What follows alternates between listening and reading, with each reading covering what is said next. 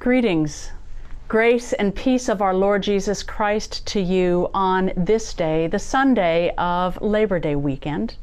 I'm so glad to have a chance to be with you in our worship this day. And while I know this is an unusual Labor Day weekend, I trust that there are still good things to put on the grill and that there are still good pies to be baked in this season. You know, our gospel today brings us real and substantial good news.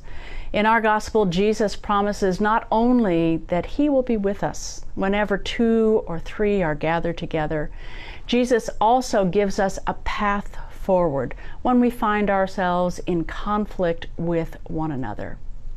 This is good news for us because those hurts that come from conflict that sometimes end up as real burdens that we carry around. Burdens of hurt, old memories, resentment or bitterness or regrets over what we did or did not do. Those burdens can feel like a backpack full of rocks, strapped, tied, and bound to our shoulders that we do not know how to get out from under. So consider what Jesus told the people of his day and what he tells us. In Jesus' own day, there was a lot of stresses, just as we have a lot of stressors in our day. The people that he cared for were poor. They were often hungry. They suffered under unjust laws and were definitely under the thumb of Roman oppression. The villagers would frequently stone each other. There was a real need for healing and hope and a new beginning. We have our own struggles. We have the pandemic. Fires are still burning out in our countryside, and there are still active issues of police brutality. We also need that word of good news, hope, and healing. So what do we do? Jesus gives a clear example in this gospel. He tells us that if your brother or sister has hurt you, then you are to seek them out. Go and have a direct conversation, one-on-one with them, and see what that talking together can bring you as far as healing and forgiveness. And that in fact, if that does not work, then try again with a few more people. Jesus actually gives the same advice again when he talks about going to the altar with your gift and then remembering that your brother feels that you had hurt them, and that at that point you would immediately lay down your gift and go right to your brother and seek forgiveness and reconciliation with them, again in a direct conversation. Many of us know how these conversations sound. They go something like this: when you did this, I felt that. And that is how we begin to get to the truth of our experience and begin to find a way forward in forgiveness and eventually reconciliation. Of course, being who we are, both blessed and broken and sinful people, this pattern of direct conversation is often the last thing we attempt.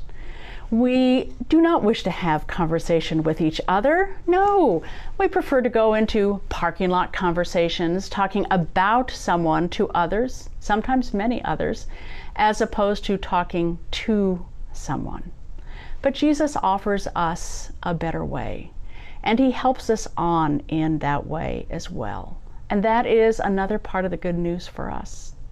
So let me tell you a dramatic story about what forgiveness can look like. You may remember that in, I think it was 2006, there was a terrible school shooting. It was a school shooting that took place in Lancaster, Pennsylvania. And it was, in fact, a one-room Amish schoolhouse. And that a man went there and shot 5 different children there, and 5 were wounded. He himself died in that process. What we see from that community is an amazing example of Christian love and forgiveness. And you should know that they did not attempt to do this on their own, but they gathered together and deliberately made the choice that they would embrace forgiveness, that they would take the long walk that would bring their emotions to where their minds already were, and that they would seek reconciliation. And so the next day, these families who had been bereft brought food over to the family of the man who had done the shooting, because they also were bereft and had not been involved.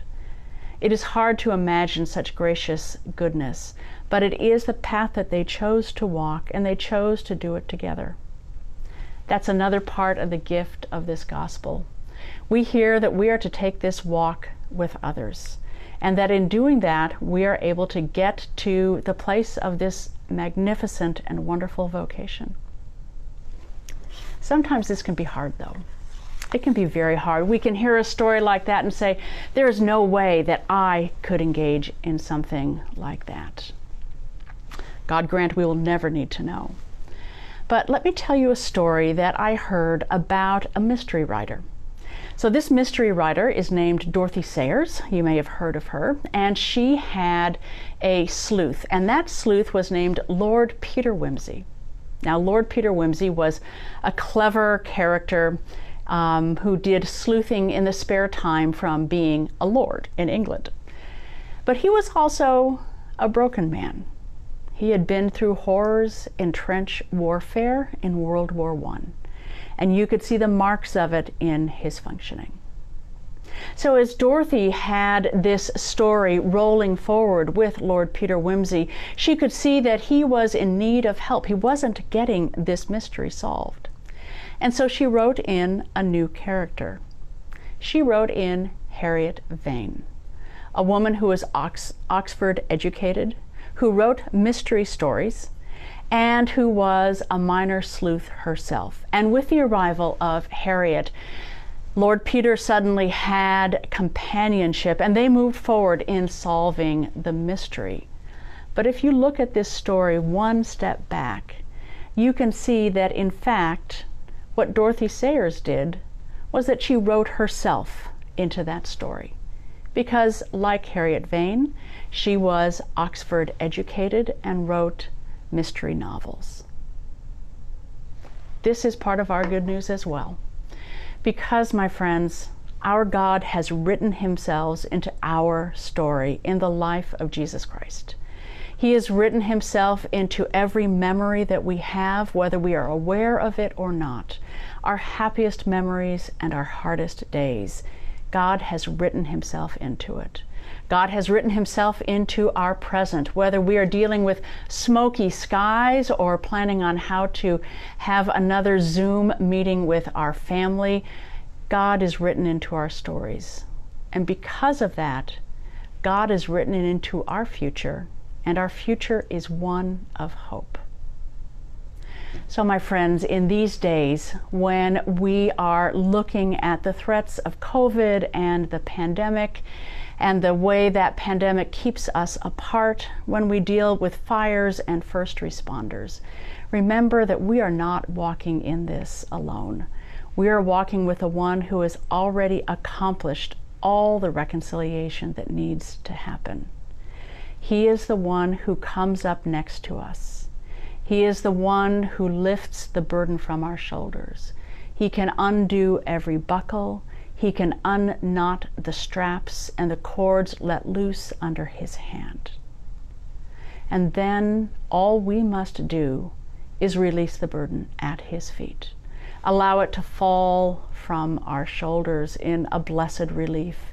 The hurt, the anger, bitterness, regret, all of it left at the foot of the cross. And then, my friends, we are woven into God's new creation with a new image, a new hope, a new hopeful future full of light and laughter and joy. And because we are filled with that, we will be able to take it out to the community that is around us, because they need that same gift themselves so much on this day.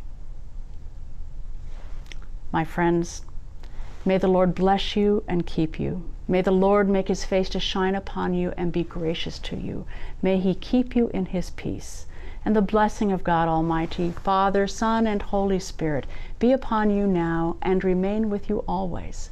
Amen.